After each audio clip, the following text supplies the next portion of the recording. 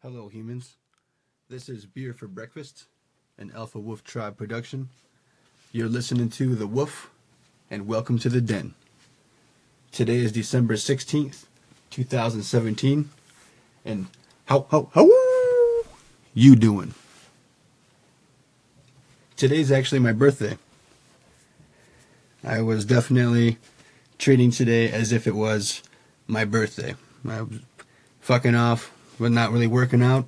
Not really. I didn't work out at all. I did get up early though, but I didn't cook my own breakfast. And I also went out to lunch and had a drink and ate a fucking pork belly Reuben, which was dope, delicious. I don't regret any of this, by the way. Today was a scheduled fuck off day. It's my birthday.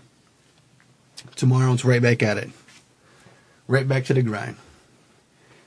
And after listening to yesterday's episode, which was my first, this is episode 2, I realized I was nervous, but after I got the message out there, I was fine. Because, and again, today, nervous, but not nervous to do this. Nervous that I'm not going to clearly articulate my message, but I then remember that it's so simple. The message is this. You have more influence over your health and happiness than you know. Now, I'm telling you from a place of experience. Now, today, I'm not a model of health necessarily, but if you can take a few steps back and look at a big picture, this was all part of the plan, all right?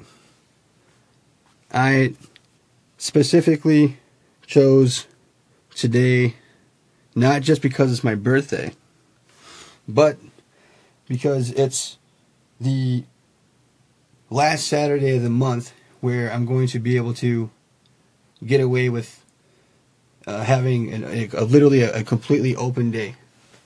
All my other Saturdays from here on out are scheduled.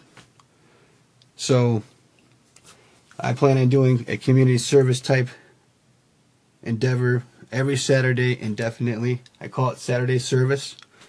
It's going to be part of the Alpha Wolf Tribe brand. Instead of treating Saturdays as a day to, go do something quote unquote fun, I'm going to look at a day that I can give back to the community and have fun doing that.